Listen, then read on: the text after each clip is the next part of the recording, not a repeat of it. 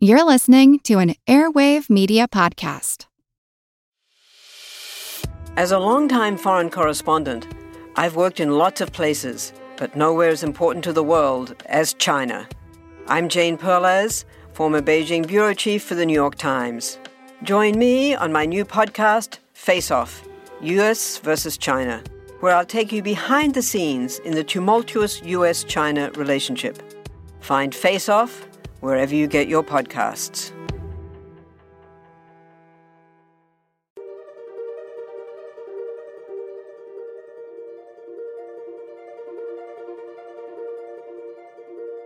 Over 7 million different animals inhabit our planet. Asiatic lions. They are different to an extent, so you're going to want to listen to that. You may think, oh, I know lions. I'll tell you, you don't know this story. What can they teach us? But as far as vaccinating wildlife, I haven't really thought about it. But when these especially with these small populations, it makes a lot of sense to me. Many species are in crisis and need your help. Join the movement at allcreaturespod.com. Welcome to All Creatures Podcast. This is Chris. And I'm Angie. John sounds a little hungry tonight in the background. I know. I think the last time we talked about lions many, many years ago, I believe John and I had a roar-off, if I do remember correctly. Yeah, and you won that. You actually won that, if I remember right. Yeah, baby. That's right. Yep. That was episode 52. So in our first year of the podcast. But today, pivoting a little bit, talking about Asiatic lions. They are different to an extent, so you're going to want to listen to that. You may think, oh, I know lions. I'll tell you, you don't know this story, or probably most of our listeners don't. I'm sure some of you do. But just an incredible conservation story. These were down to as low as maybe 12 animals left in India. And now today, over 600, close to 674, according to what I saw via IUCN. And it's an amazing story, but brings up so many questions about lion conservation in Asia and in Africa. Well, yeah, Chris, and I just love the Asiatic lion conservation story because it is good news. I mean, you and I do talk about a lot of doom and gloom on this podcast because that is the reality that a lot of these animals are facing. But this is a feel-good story. And it was really just fascinating to learn about it this week. And of course, their behavior and their physiology. They're a beautiful lion, subspecies of African lion, but really getting a handle on how a whole bunch of people came together and are still coming together to fight for the Asiatic lion's survival. And it's working. It's almost working too well. And we'll talk about that on the podcast because their population has increased steadily since 2010. Now, India's doing an amazing job with them. I mean, it's reading the studies, reading the articles on it, watching the videos of how serious India has taken in protecting these lions and the locals, the total local buy-in. It's arguably, and probably is one of the top conservation success stories. I mean, next to, we talk about California condors and all these other stories we've talked about over the years. Asiatic lion is actually probably top 5. I mean, they were down to maybe a dozen, like Przewalski horse. And now here we are with hundreds and increasing and doing very well. So it's going to be a fun podcast. You're going to learn because everybody loves lions. And this is going to be an exciting one to talk about. Just real quick, I want to thank Paul for joining us on Patreon. Again, the support helps pay to produce the podcast and also for our website. So again, Rachel out there, thank you for doing that, and our social media presence. Again, a cup of coffee a month. You're supporting this podcast and supporting conservation because we are giving back. And especially with Plastic Free July coming back, that's a month where we support so many different organizations and trying to help clean up our oceans. So stay tuned for those episodes, start dropping in a few weeks. And as always, please drop us a 5-star review on iTunes, and a couple kind words would be nice. We actually haven't had any shout outs for the past couple months. So if you could go up on iTunes and rate and review this podcast, that would be awesome. All right. Describing the Asiatic lion, I guess if you can compare, there are some differences with the African lion, but generally look the same. But again, like I said, there's some different details. So what is that? Yeah, the Asiatic lion is very similar to their cousin, the African lion, in looks, in that males have manes. However, the mane of the Asiatic lion is smaller and more sparse, so it's not quite as thick and bushy. And when you look head on at an Asiatic adult male lion, you'll be able to see their rounded ears. Where typically with a male African lion, there's so much fluff going on in that dark colored mane that you can't see their ears. So that's one difference.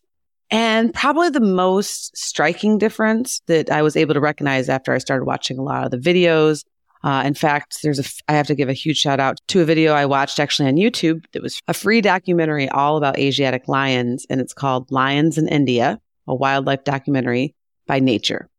And it was just incredible footage. I mean, just very well done. And the documentary was showing some of the lions that actually travel outside of the gear protected area, and how that's unfolding as they start to interact more in more urban areas.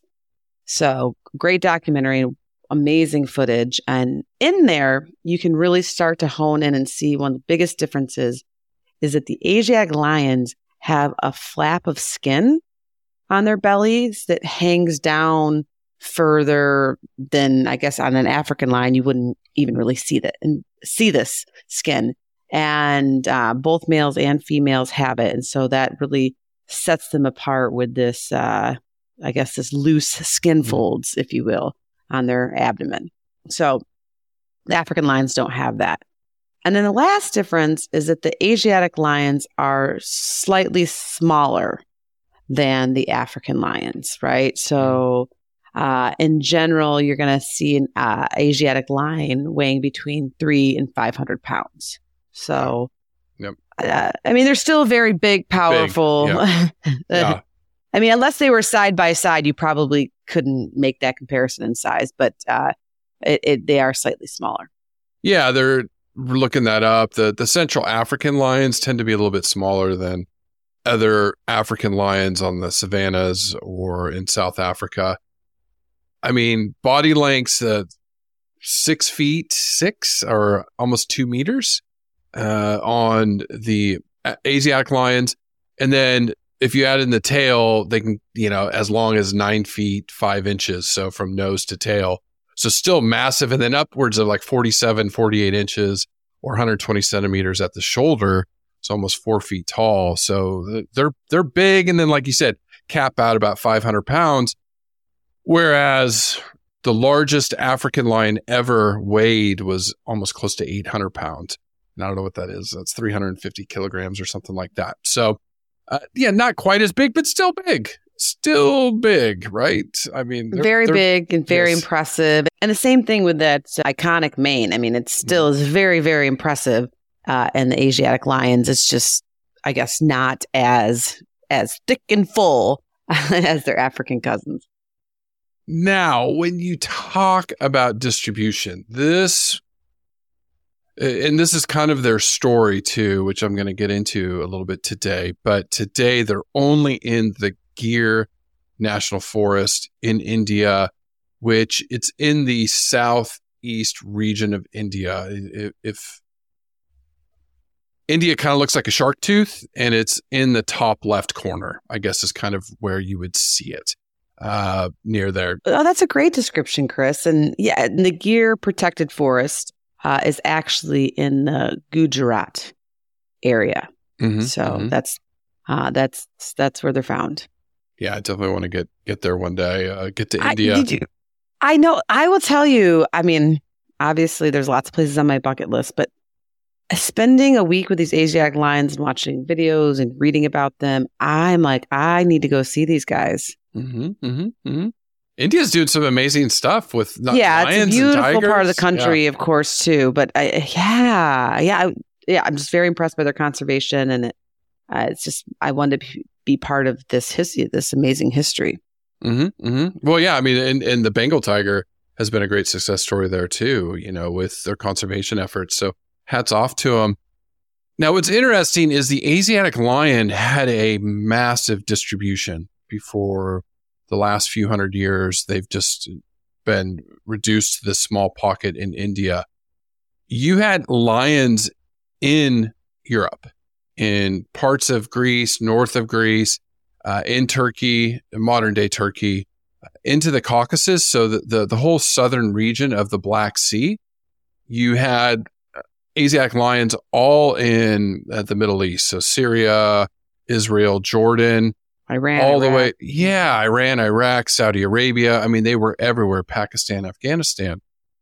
And then looking at their distribution, how over time it's just been squeezed out, hunted to near extinction, which is part of their story. And then we see that in the African lion.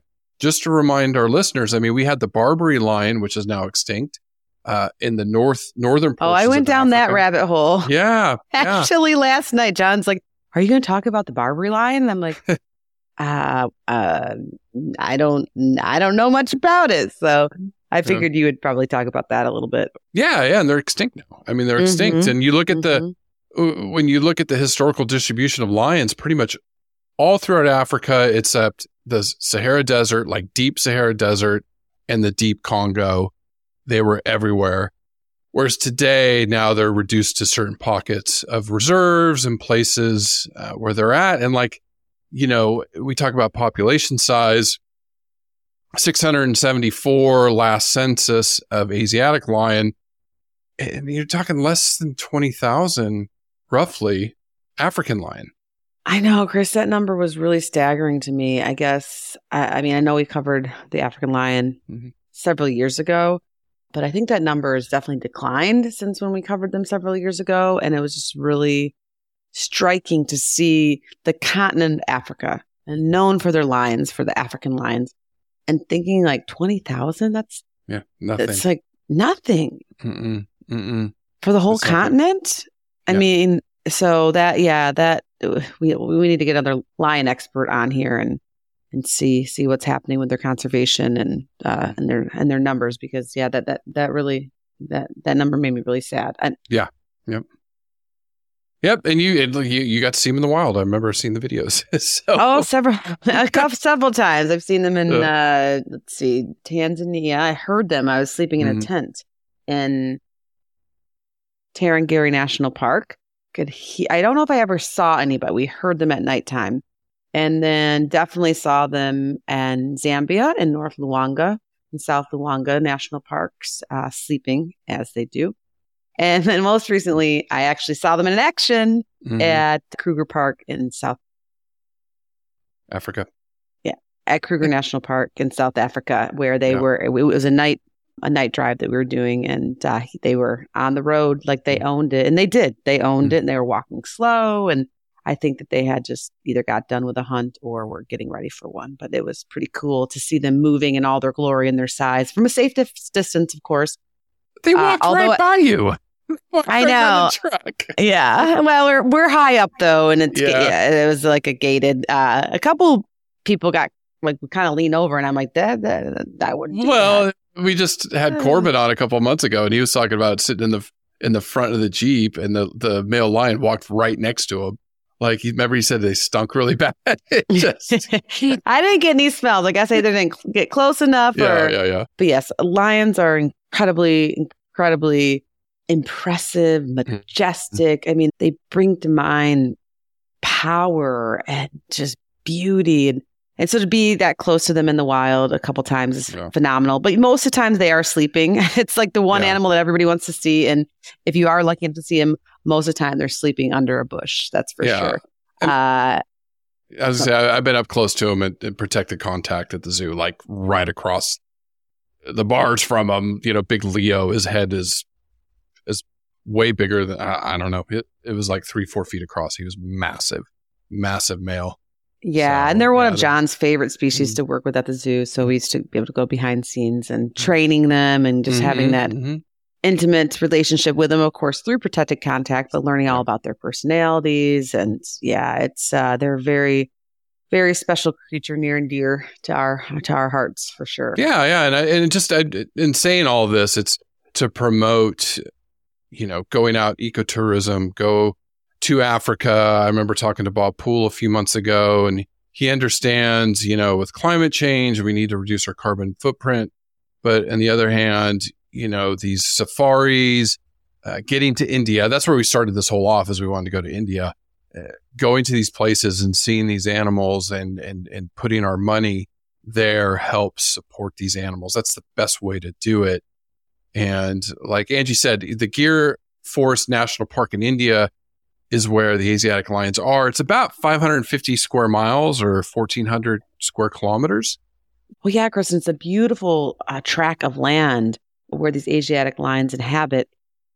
It has subtropical, dry, broadleaf forest, thorny forest. I mean, a lot of different flora and fauna in it. And so, of course, it protects the Asiatic lion, but there's lots of other species to see. I was blown away by all the hoofstock species. In fact, I even took pictures of some of them. I was like, ooh, Chris, we need to cover this. Ooh, we need to cover this. And one of the hoofstock, Chris, that I fell in love with from the region is the Nilgia or Nilgar. I'm probably saying it wrong. It literally means blue cow, and it's the largest antelope of Asia.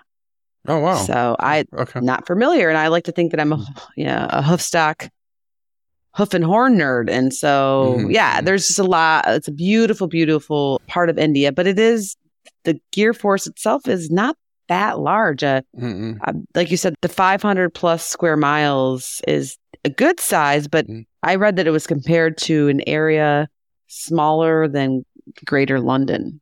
So for our English listeners, I mean, it's big, but it's that's for a big species that has large territories.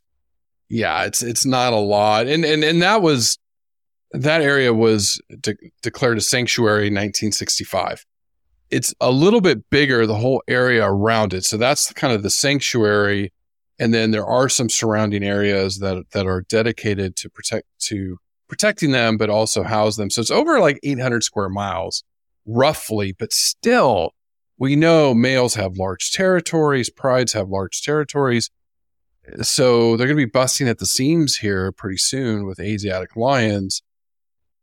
Well, yeah, Chris, and then one of the most recent reports said because of this population growth, which is something we need to celebrate, and we're going to talk a lot about that today, and all the incredible work that's gone into helping this population rebound, but about 30% of the lions present in the area reside outside of this protected area.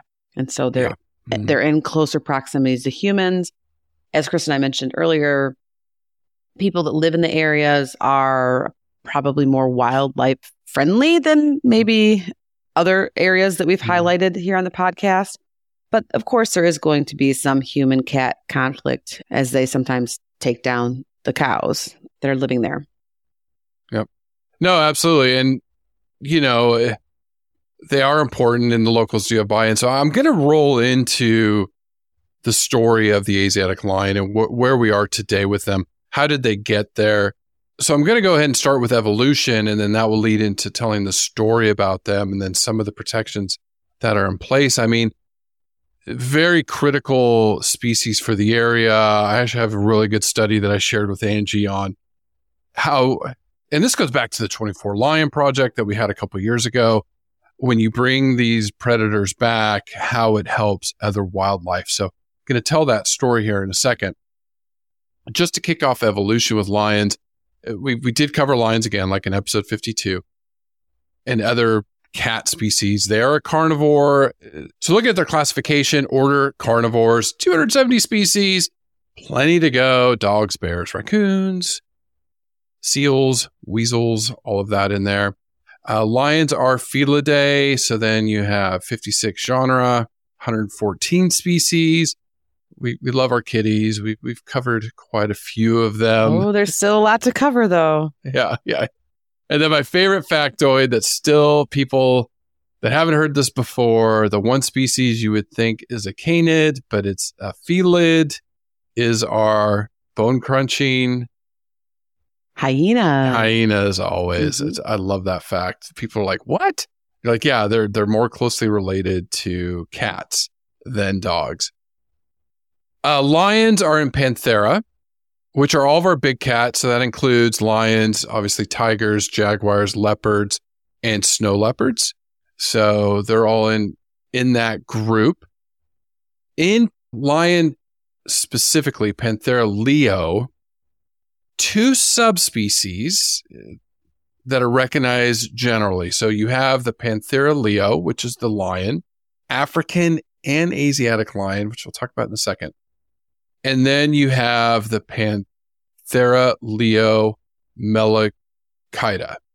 And these are the southern and East African species of lions. Now, Asiatic lions are still argued by some scientists that they are a subspecies, Panthera leo persica for the Asiatic lion.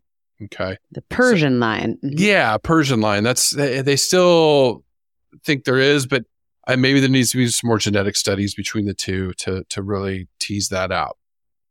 Now, we know lions and all other carnivores after the fifth mass extinction 62 million years ago, they all go back to the Miacids. 42 million years ago, this is the branch out of felids and canids.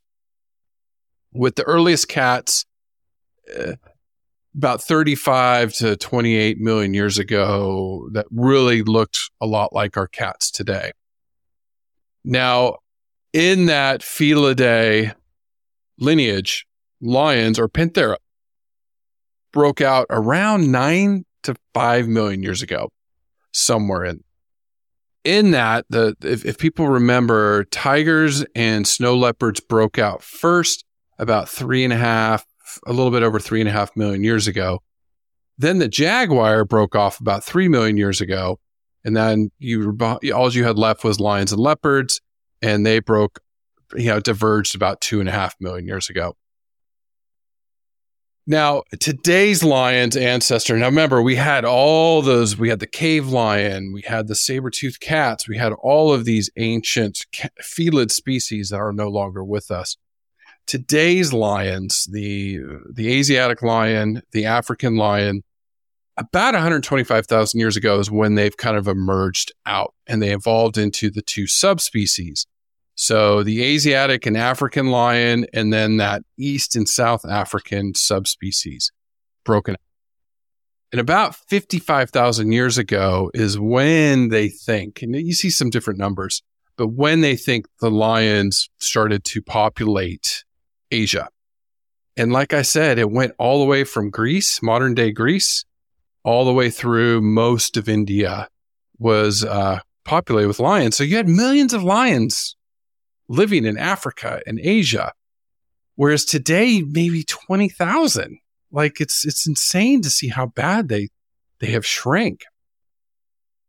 Now, looking at the history of lions, the last known lion spotted in Greece was about 400 AD. So about 1,600 years ago, they went extinct in that part of the world. They were pushed out of Europe entirely in the Caucasus region, mountains, about 1,000 AD. And that's when they think they were fully out of Europe. Then there was no more lions in Europe.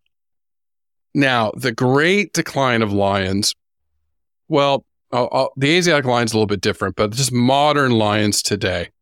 So if we look at the world population in Africa, about in the 1950s, so there's about, over 1 million 1900s. 1950s, you had about 500,000 lions in Africa. 1975, you had 200,000. In the 1990s, you had less than 100,000, to where today you think there was about 20,000 left in Africa. So massive, massive decline. That's why they're classified as vulnerable, heading towards extinction. Alternatively, the endangered Asiatic lion, who was critically endangered, was hunted in Asia because Europeans, us, my lineage way back when, liked to hunt, and were in Asia, and they were hunting lions left, right, and center. And in the 1880s is where they think it was just a dozen left, maybe 20, maybe a little bit more. But all the different Not a lot. sources. Yeah, a handful of Asiatic Mhm. lions left in the Gir National Forest. So what happened, so during the 1800s, this is where you saw a lot of hunting of lions where they started to disappear from Syria, Palestine, Arabia, Iran. And the British imperialists and the Indian Maharajas had shot all of the Asiatic lions in India until this small handful of lions left in the Gir. Now, what happened? The Nawab of Junagadh, I hope I said that right, Sahib Sir Muhammad Rasul Khanji II was out looking for an Asiatic lion for the Duke of Clarence to shoot in 1890. But he realized there was not many left. And so what he did is he stopped the hunt. He declared Gir a protected area. And then he was succeeded by his son in 1911, who absolutely loved the animals, and they banned all shooting in the Gir to make sure the lions could survive. So over 100 years ago in India, in this region of India, they recognized that these animals were going extinct. And they said, nope, that's it. And they declared the whole area off limits for hunting or shooting. And then we know in 1960s, they put in, focused conservation in 1965. And then in the 1970s, they started to protect more areas outside it. And the lion population has climbed back to where we have close to 700 today. Really quick, I did find that a quick paper that I mentioned earlier that I sent to Angie. It is biological conservation about 10 years ago. And it was a conservation success story in the otherwise dire megafauna extinction crisis, the Asiatic lion of the Gir forest.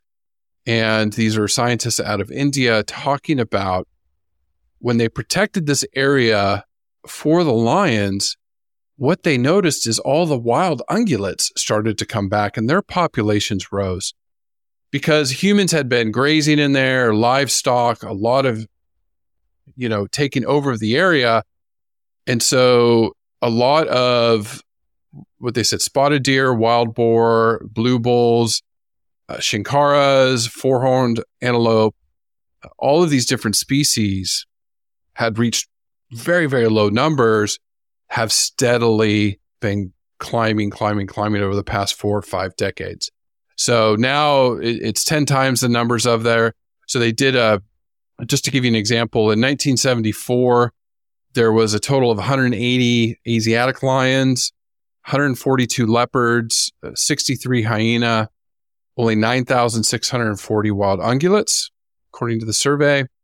In 2010, the lions had gone up to 411, leopards 310, 150 hyena, and close to 65,000 wild ungulates in that area. So when we talk about umbrella species, Angie and I use that term all the time, protecting the lions has had this benefit to all these other species. And that's just big ungulates. Imagine all the other types of birds and smaller reptiles and smaller mammals and all the others that live there. Well, absolutely, Chris. You bring up a great point that lions are umbrella species for all these other animals in the regions in which they live. But they're also a keystone species, right? And so that means they're really important predators, and they're the only wild animals in the region where they live and in the Gir forest that are big enough to bring down the medium and large size herbivores. And that helps keep the herbivore population in check because they're usually picking off a lot of times the older, weaker, sicker animals. And because of that, then that helps the herbivores not overeat the grasses and the trees and things like that, which helps the park maintain, or the region in which these animals live, maintain a healthy ecosystem and a balance of the correct amount of grasses, trees, shrubberies, all of that. So they're very important. And yes, taking Asiatic lions out of their natural habitat indefinitely changes the region. And then when you put them back in, over time, it will change back more to its historical ecosystem. Yeah, and that's what the interviews we had with the 24 lions and the 14 cheetah in Mozambique shows how that region has been regenerated when you brought carnivores back. That's what you're seeing here. I think the other big part of this is the local buy-in that is in that region. So the people of Gujarat or Gujaratis of Saurashtra, and then it's also flanked by the Gulfs of Kutch and Khambhat. These people are vegetarian. So they don't hunt animals or lions. They're extremely devout Hindus. So they see these animals from a spiritual sense. And they actually do not mind when the lions actually kill their cattle. And that's what was shown in the documentary I mentioned earlier. Yeah. Yeah. Mm-hmm. Yeah. That it's they were almost like cheering for him. Yeah. They want it's all part of nature, and they see the benefit of it. If they kill humans, they don't blame the lions. They're very proud of the lions.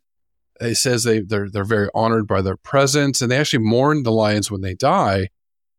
So having that type of buy-in with the local community has just led to this perfect balance of conservation from the government. So hats off to the government and to the locals and conservation experts to protect them. So it is an amazing, amazing conservation success story. Well, and it is. I mean, besides just more of a tolerant culture in general, I mean, the government worked really hard. They gave money compensation back for livestock kills, of course, offered the lions legal protections.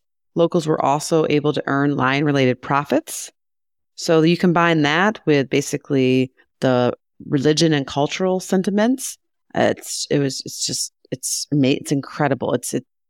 It's not what we see over here in the U.S. when it comes to large predator, human conflict, like with the wolves or something. Yes. So it is. It's a very hopeful story, and I think we have a lot to learn from the locals in the area and how a lot of this has unfolded over time. But that doesn't mean, unfortunately, that the Asiatic lions of Gir Forest are completely out of the woods, pardon the pun, or are out of trouble, because there is, I tried to look into it a little bit more in depth, but there is talk, and there's been talk for a while about, since their numbers are growing, what do we do with this extra population that now is starting to leave the protected park?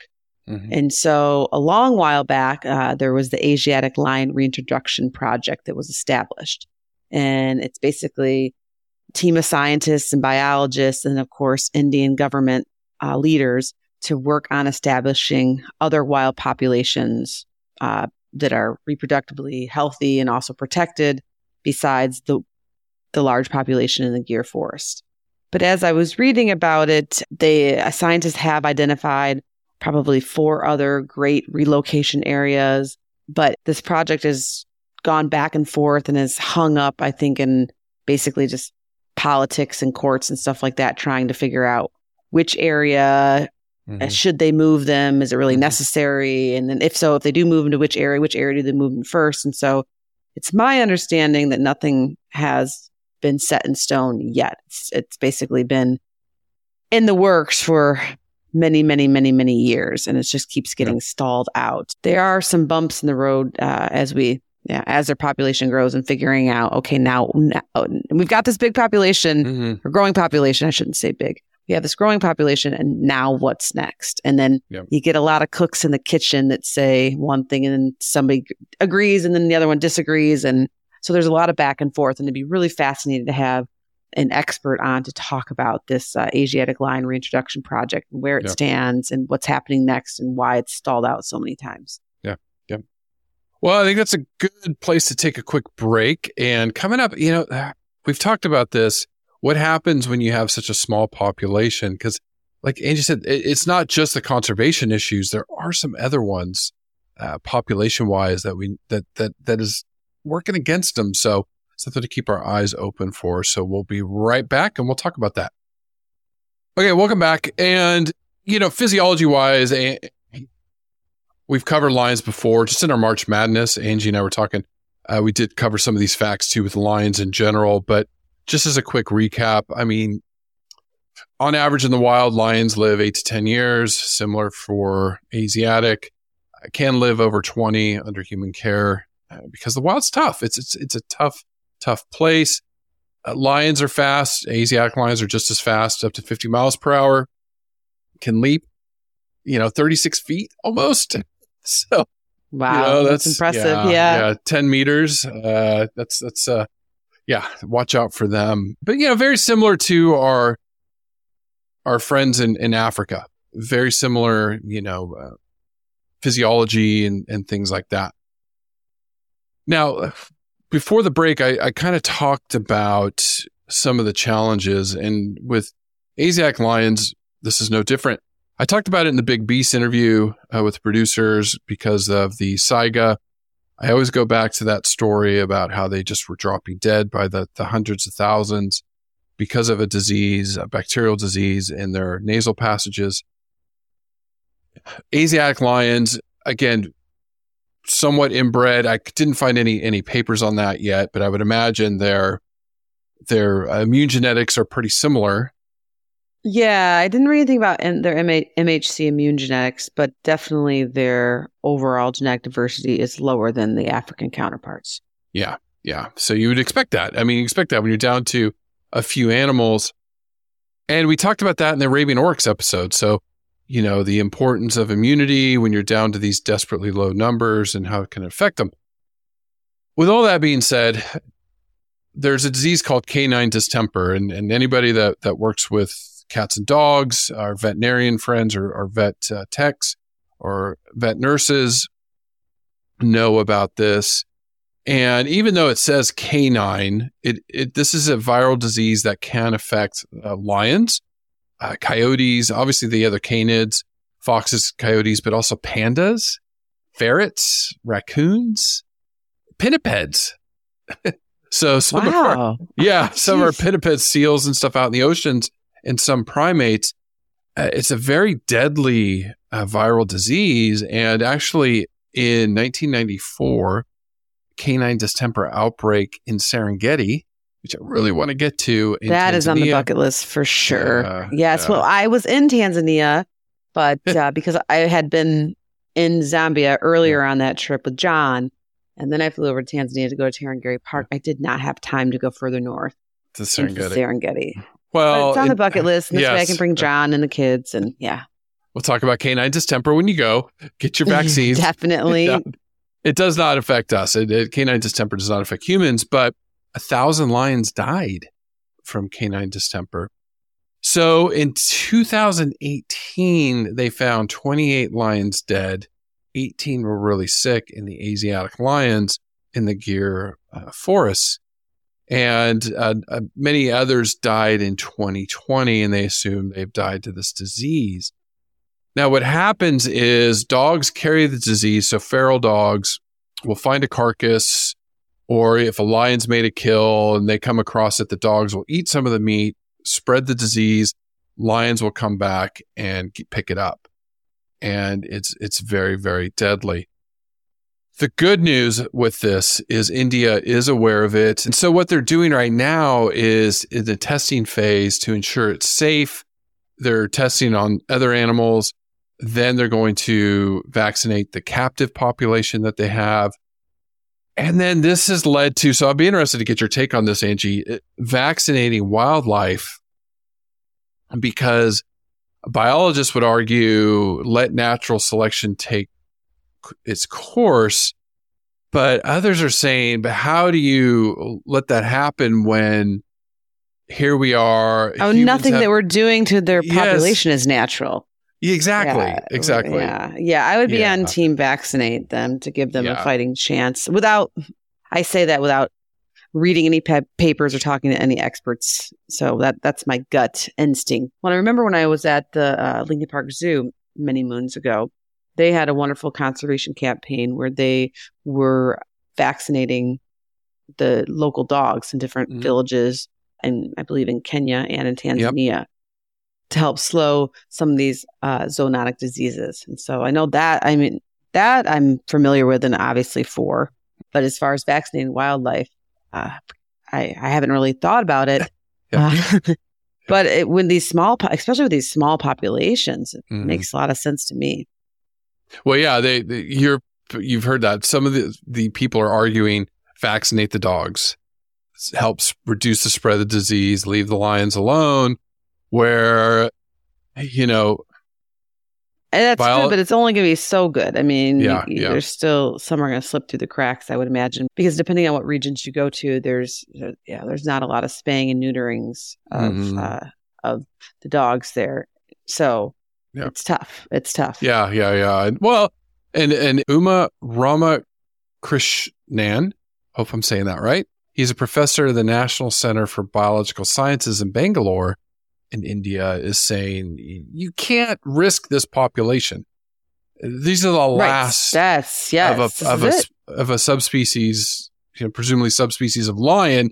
These are the last Asiatic lions. You can't let them go extinct, because of human activity and feral dogs being our problem. So, I think India is going down the route of we're going to vaccinate these animals and try to. So that would be interesting to keep our eyes on. I mean, Chris, if you just really stop and think about it, this is it. I mean, the Asiatic lions have made a historic and incredible comeback, unlike my Detroit Lions. Bump, bump, bump. Yeah. They've won anything ever. Ever, never. So sorry. I know. I put my money on the Asiatic lions. Trust me. Although I love my Michigan teams, but boy, they're hard to watch sometimes. Or as my dad he'd always say, those bums. He called them bums.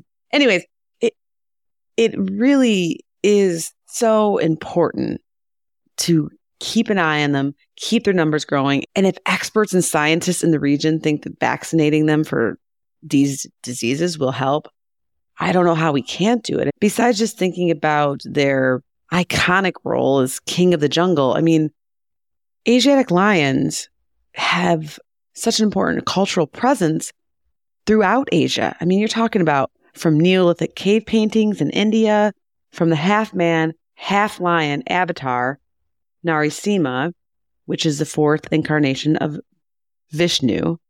Yes, I love myself some Hindu mythology. I studied a lot in college.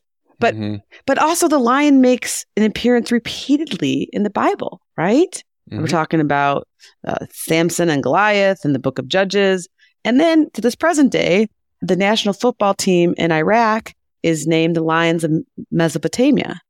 So culturally speaking, in Asia, yes, the Asiatic lion is very, very important. And it's just a symbol of hope and conservation and what can be done when people work together.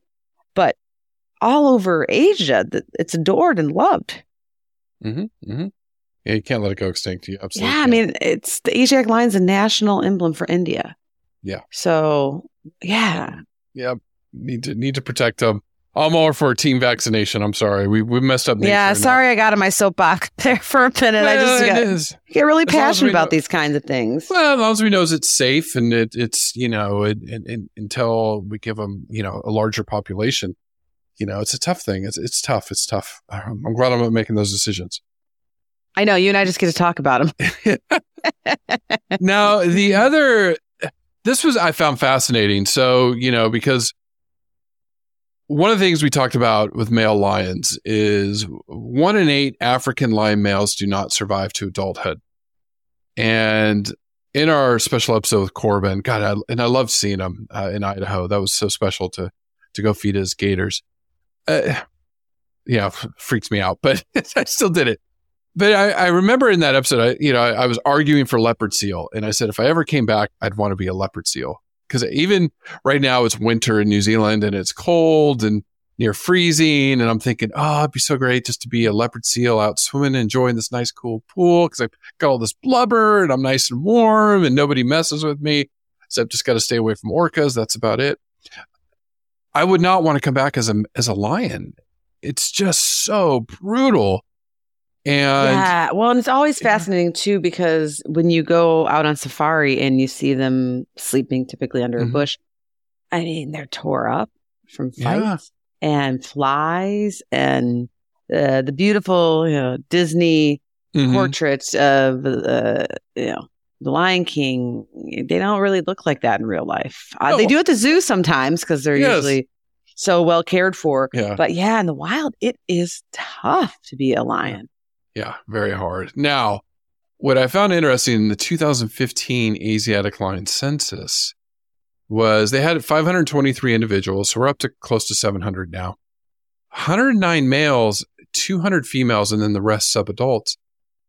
But it was a 2-to-1 ratio on females to males, and I thought, wow, do males have a better chance of survival in this Gir National Forest versus the ones in Africa? So I went a little bit down a rabbit hole because, I mean, the ratio of females to males is typically 3-to-1, maybe 4-to-1 in Africa. And so I did find a quick little article on becoming king, why so few males lions survive to adulthood on Live Science. And basically, I don't know if we talked about it, but when the young males are kicked out, they're kind of in this no man's land between territories of other males. And a lot of them, these younger males, will stray into territories of the dominant males, and the majority of these lions are killed by dominant males. So again, one out of 8 survive to adulthood. Yeah, it's not a good number. But statistic. if these young ones can skirt these territories and grow enough and get strong enough and be able to eat and find enough food, and they're savvy enough, then if they go to take over a pride, they'll fight another male lion, and a lot of times they fight to the death because it's so hard. It's so hard for a male lion. Females will be part of the pride. They stay in the pride. They do all the hunting. So, they're at risk too. Getting kicked, breaking teeth, breaking jaws. I've seen it all on a lot of these wildlife documentaries. But the males, it's just so brutal. Then what really triggered me a little bit, I don't use that as a metaphor, but is imagine this male lion. You're savvy enough, you're hardy enough, you're about to go and maybe take over a pride, and then bam, you're killed by a trophy hunter. Like, you just got culled out of your genes, your instincts, everything. You just got culled by a damn trophy hunter. So I know we got a pretty nasty review, which I'm proud of. I should probably print it off and put on my wall if somebody didn't quite like our stance on trophy hunting. And I'm sorry if you trophy hunt lions, you don't want to listen to this podcast. I don't agree with it. It's abhorrent to me. Well, I mean, looking at these numbers, it's just not sustainable. Even if they're canned hunts, I would say that those resources should be going into other things, saving the wild, putting more back into the wild. It's definitely a different podcast for a different day. I will say that. But I feel your passion, Chris, and I get it. And these numbers, it's just not sustainable. No, it's not. And also too, as this species, because we have to remember, lions are the only cats that live in groups called prides. Mm-hmm. So you might have 10 domestic short-haired cats in your house, but they don't really like it, and they don't want to live together. They'd rather live by themselves. Yeah. And the same thing I'd always get working at the zoo is like, oh my gosh, I can't believe these tigers aren't together. Or why don't they have more than one tiger? Tigers are solitary. They typically don't want to live together unless it's breeding time. That usually only happens seasonally. So... but lions do, right? They love to live in their prides. Yeah. And the way that Asiatic and African lions live together in social groups is definitely different. So, Chris, those numbers, the sex ratio numbers are very interesting as far as having a higher male to female ratio than in the Asiatic population than in the African population. But it might have something to do with how they live. No, before and I do want to talk about the differences in African and Asiatic lion family groups because it's striking difference. Just really quick on the trophy hunting and it's not hunting. We've had friends of the podcast that are hunters. That is fine. Angie and I aren't talking about that. Family members, yeah. Yeah, I mean you're feeding families. That's fine. Not everybody agrees with that, but that's different than these trophy hunts, where I'm really struggling to find where it's helping conservation. I know there are parts of Africa that do. I'm not saying all, but the data just is not there for most of this. And the example is these South African lion hunts. I did do a little bit of digging. I mean, most of the trophies are exported to the U.S. From lion hunts. And like 52% of all lion trophies are exported to the U.S. The others were Spain, Canada, Hungary, and Russia. Those are the big countries. Now, the data shows just out of South Africa, lions, 863 exports per year. So that's 863 lions. It's probably closer to 900 plus because not everybody exports it. Were killed in trophy hunts. So almost 1,000 lions a year in South Africa are killed or were killed for trophy hunts. When you're talking about a population of 20,000 in the whole world. And the only good data I found out of this was 93% of these hunts were either captive bred or were born in captivity. So basically canned hunts in Africa. Now that was a high of over close to 1,200 in 2014 with a low in 2018 of 259. So I'm assuming there's been a big spotlight on these canned hunts in Africa. So they're trying to do away with it. South Africa's trying to outlaw it or ban canned hunts. And then other countries are trying to put age limits. But again, that's not easy. Putting age limits, like you can only hunt older lions, but that's not always followed. Like Zimbabwe's trying to do that, and the data's not very promising. It all led me back to when Cecil was killed. This was an older male with his brother in a pride. He went across the boundary. They shot him because they know the lions go across the boundaries. They were just waiting for him or waiting for one of the big lions. You kill off this large male who's survived, who's savvy, who's genetically the best, and you're really hurting lion conservation when you do this. So it's something we got to look at again, Angie. I mean, I went down this rabbit hole earlier and I just was so fired up again. And I was like, this isn't right. It's not right when you have an endangered species and it's muddy. I know it's not black and white, but anyways. No, it's one thing we've learned on this podcast over the years. Nothing is black and white. It's super complex. That's for sure. Yeah. But I mean, they're definitely not doing these hunts in India, and no. The Asiatic lion has had an amazing recovery, and will hopefully continue to do that, and their population will grow, especially if they find more protected areas for them to roam. Yeah. So, and I'm sure there is hope. There is hope, but there's some dark stuff out there if you dive too deep on the interwebs there. That's for sure. Well, it's the data, and you look at the data, and I'm sure.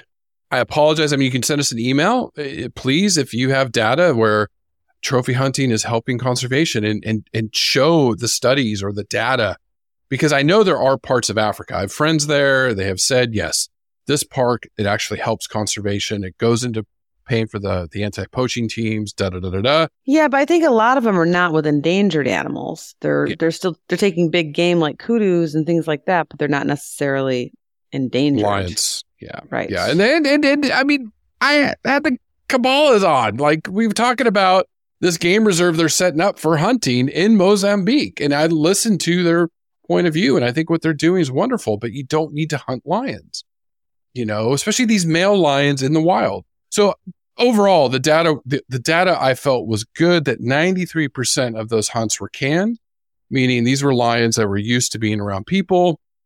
Very few wild lions in South Africa were killed. So that's, I think, as far as being hunted, right? Mm-hmm. So anyways, it's amazing because that's a whole other podcast. I'm sorry. No, I appreciate your passion. But and like I said, this whole week being just going through those numbers this week over and over in my head that the Asiatic lions, 600 to 700, which do have a great story, of course. Mm-hmm. But the Africans only 20,000. It's just, it's scary. It is. And yeah, we need to I mean, give the lions- iconic lion. I mean, the list of cultural symbols, I only picked a few. I mean, just, it is just, I'm speechless. Yeah. I know. Anyway. All creatures are important, but my goodness, arguably, this is a very important keystone top predator. Yeah. All right. So, and beautiful. what led me down that rabbit hole? Because I wanted to see how male lions were struggling in Africa, and then when I did think about it, this robust, hardy male lion being killed for a trophy really upset me because the species depends on it. These Asiatic males, why might there be so many? Because the social structure is so different.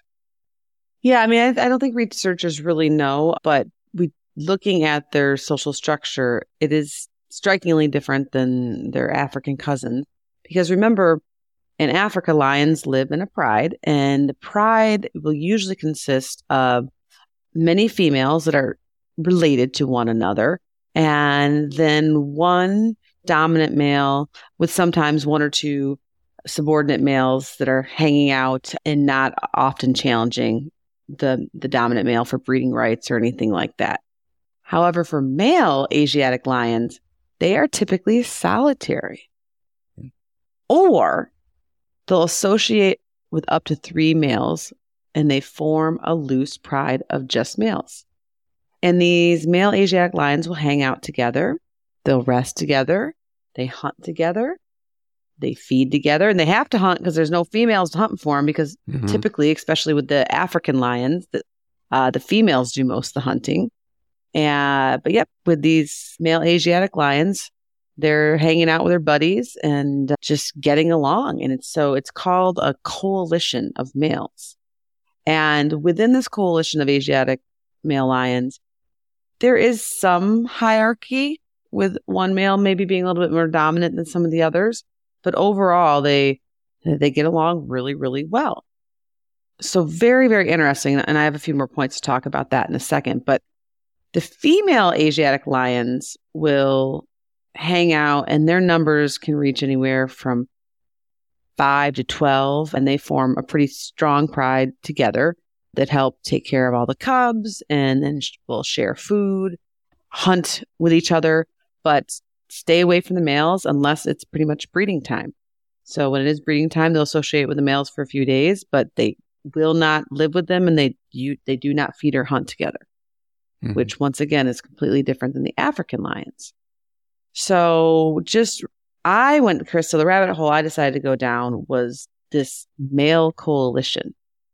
I found a really cool paper from 2017 called Selfish Partners, Resource Partitioning in Male Coalitions of Asiatic Lions. And it was in Behavioral Ecology with Sotra and colleagues. Great paper. And for the record, too, a quick sidebar is I was really impressed with, there was the amount of research that has been and is currently being done for Asiatic lions. So there's a lot of researchers and conservation groups and people out there wanting data, wanting to understand more about their behavior, and a lot of ecology data about how they use the land that they're on. And so that also gives me a lot of hope, because sometimes some of these species you and I cover, there'll be like one morphology paper and behavior paper from the 70s, which is still good science and good, but it's there's not a lot of updated stuff, where with Asiatic lions, there's some really awesome articles to pick from. And I chose this week to learn about these adult Asiatic lions that were being studied for over 4 years in the western part of the Gir protected area, trying to look at their different behaviors and who hangs out with who and why they do. And the results of this 4-year behavioral study were really fascinating. And it just showed that the male Asiatic lions in the western part of the Gir forest are really plastic and able to adapt. So yes, they will live and coalesce with other males and form groups of 2 or 3 that will hang out together and hunt together and use each other to help survive.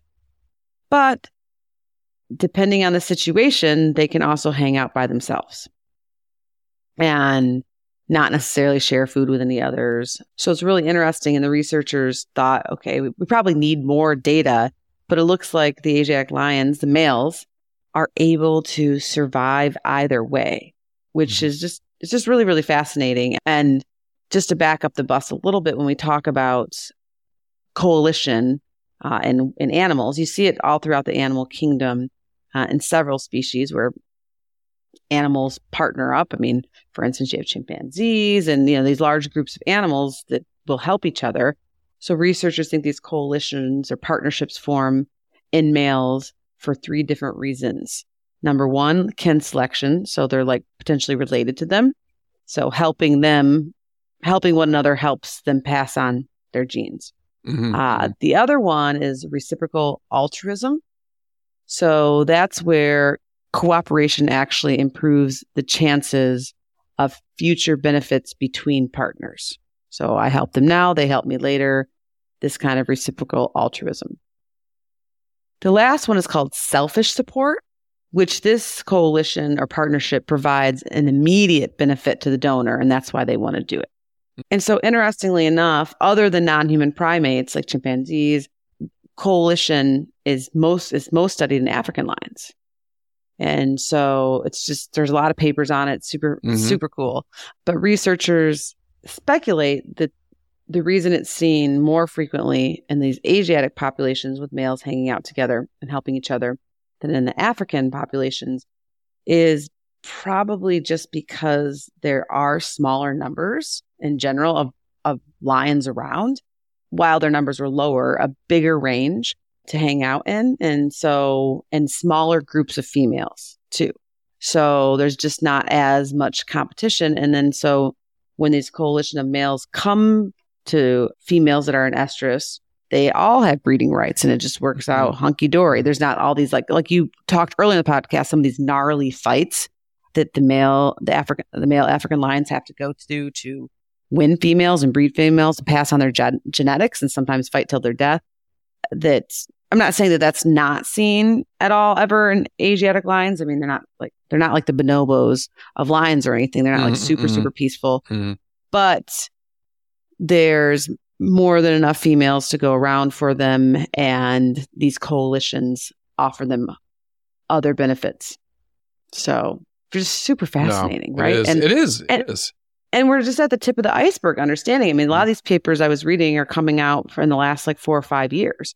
So, and then learning that they're so flexible that they can hang out with males, they can hang out by themselves. I mean, when you think of all the different pressure these Asiatic lions have had to endure over the last 5,000 years with human activity and encroachment and taking their land and dwindling their numbers down and all that, and then now building them back up, it's cool that they are able to have some behavioral adaptations to figure out how to survive, right? Yeah. So, just fascinating. Well, then just some of the other differences, what they eat. I mean, it's pretty similar. I mean, they're carnivores, right? So, I mean, they gorge themselves like anything else. It's just they're like 20 pounds of meat a day. Yeah. Or I heard they can eat up to 100 pounds. I have what ? On my slide notes. I don't know if you came across that. I know in the African lions, they can eat upwards of that, like over 40 kilograms of meat. Okay. Because they get those big guts and they just sleep it off. That's what they do. It's just the other thing is they do hunt livestock, buffaloes and cows. So that's part of their diet. And like we said earlier, the locals are behind that. And like you said, in some of the videos and stuff, they have compensation in place. But I've also read, though, that as the wild ungulates are coming back to the region in higher numbers, that is helping the Asiatic lions in the Gir protected area have enough prey, that they're not necessarily having to go to the more urban areas. But now that the numbers of lions are climbing, which is a good thing, that is then pushing some of them to the outer bounds, the more urban areas, just to kill livestock. But I do believe, if I read it correctly, that in general, the numbers of livestock that are being taken down by Asiatic lions is lower than it used to be. Yeah. Even as their numbers sense. even as their numbers are climbing. Yeah, and it makes sense with all the other ungulates coming back in there, all the things that they eat. So any other behaviors, or want to lead that into reproduction, breeding behaviors and, the males? Well, and the other thing to think about too, when it comes to like nutrition and hunting with lions in general, both Asiatic and African lions, is a hunt is typically only successful like 30% of the time.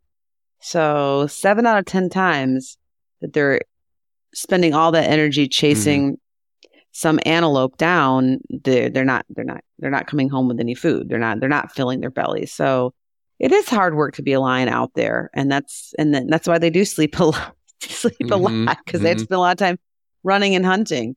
So yes, it can be hard to be a lion. Otherwise, I have to highlight the lion's roar, as we opened with it on this podcast. The Asiatic lion roar can be heard up to 5 miles away, and it's used to help them claim their territory and communicate with other pride members. And it is music to my ears. Even when I was in a tent in Tanzania, I still loved hearing it.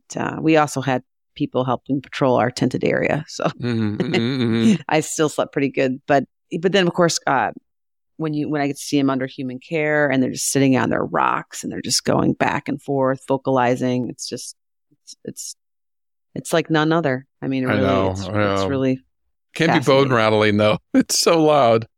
Yes. Yeah. Beautiful though, right? Yeah. But if you're really in it, yeah, it's very, very powerful. And then any differences in breeding between, say, like Asiatic versus African lions? Nothing too much that I came across, except for that the males and females don't live together. So typically Asiatic lions will breed between October and November. And when males and females are hanging out to breed, it'll be for about 3 to 6 days. And during this time, they are focused on the mission at hand, and they will not hunt, but they will usually go to a watering hole to drink water. And so the Asiatic lioness, when she is an estrus and she's accepting males into her territory for breeding, her behaviors are going to be similar to most of our felids. So the female lion will be very active, walking around, running around a lot. She will also lay without. It's a different type of laying where she doesn't fully support all of her weight on her legs, so she's kind of like slightly propped up. Oh yes, the big kitties, they love to roll on their back with their paws in the air, rolling from side to side. Vocalization, so females can be very vocal too when they're in estrus. The call is a little bit different. It's going to be more of like a short, repetitive call, and it's usually accompanied by that rolling behavior. And then females will urine spray to help get her pheromones out into the universe.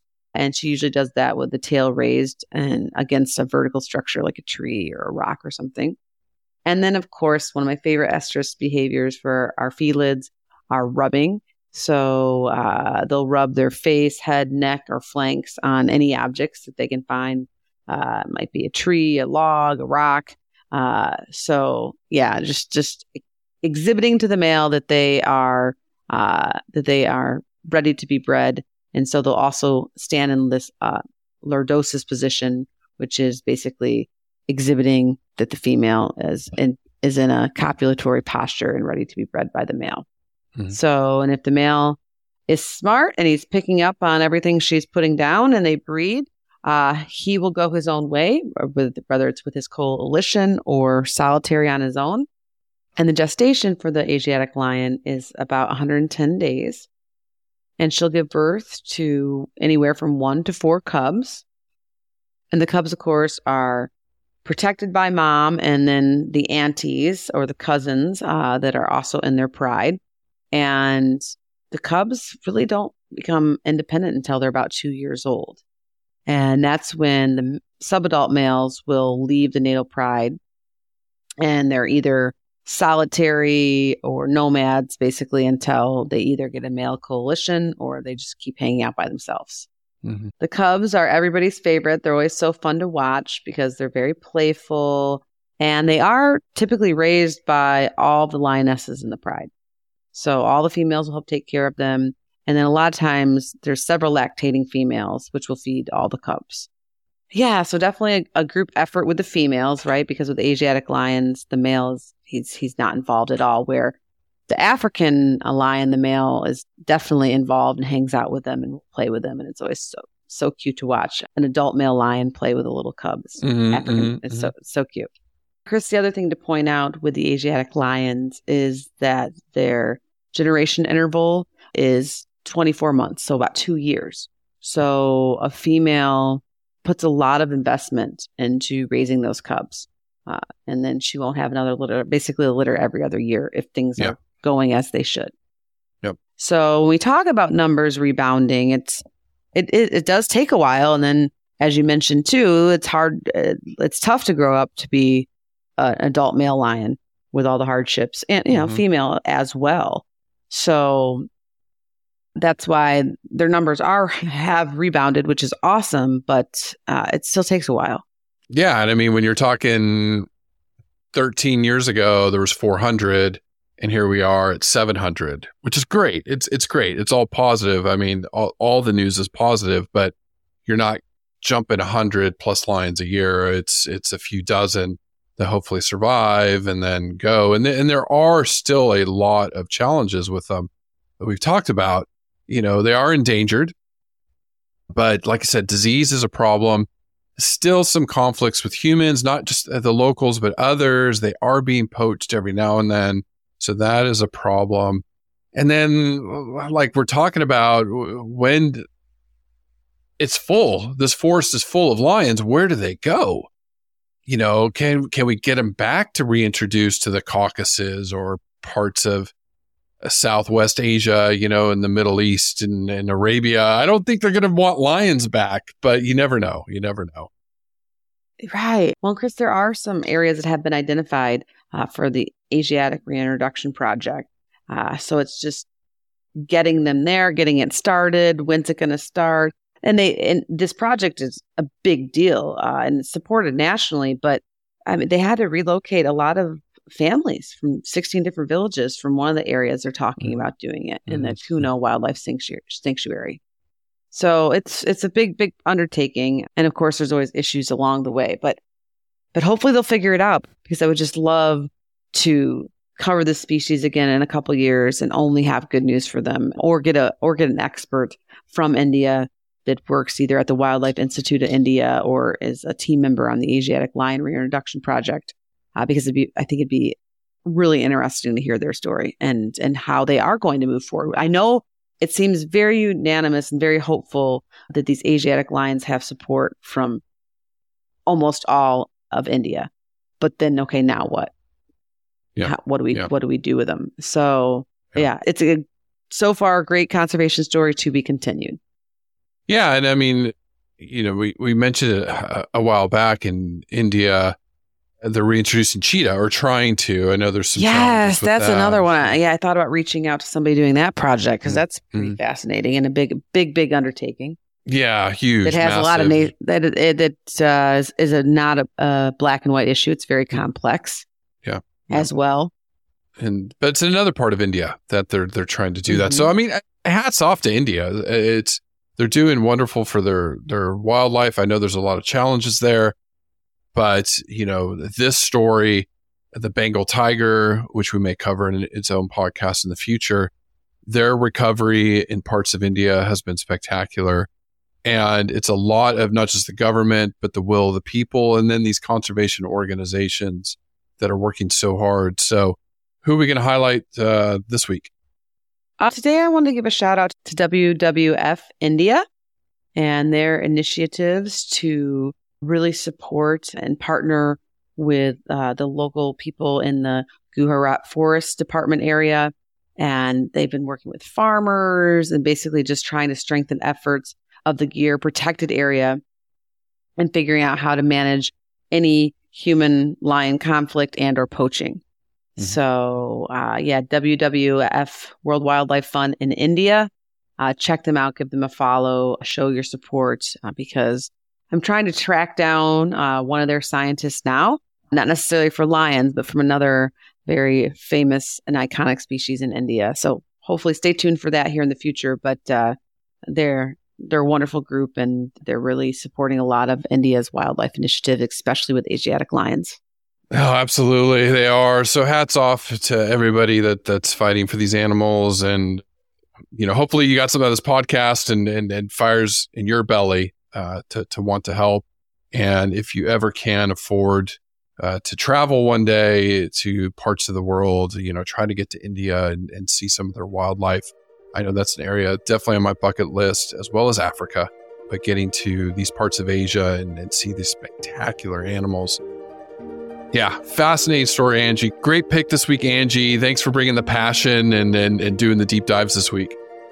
Thanks, Chris, and thank you to our listeners. Stay curious. Listen, learn, share. Join the movement at allcreaturespod.com.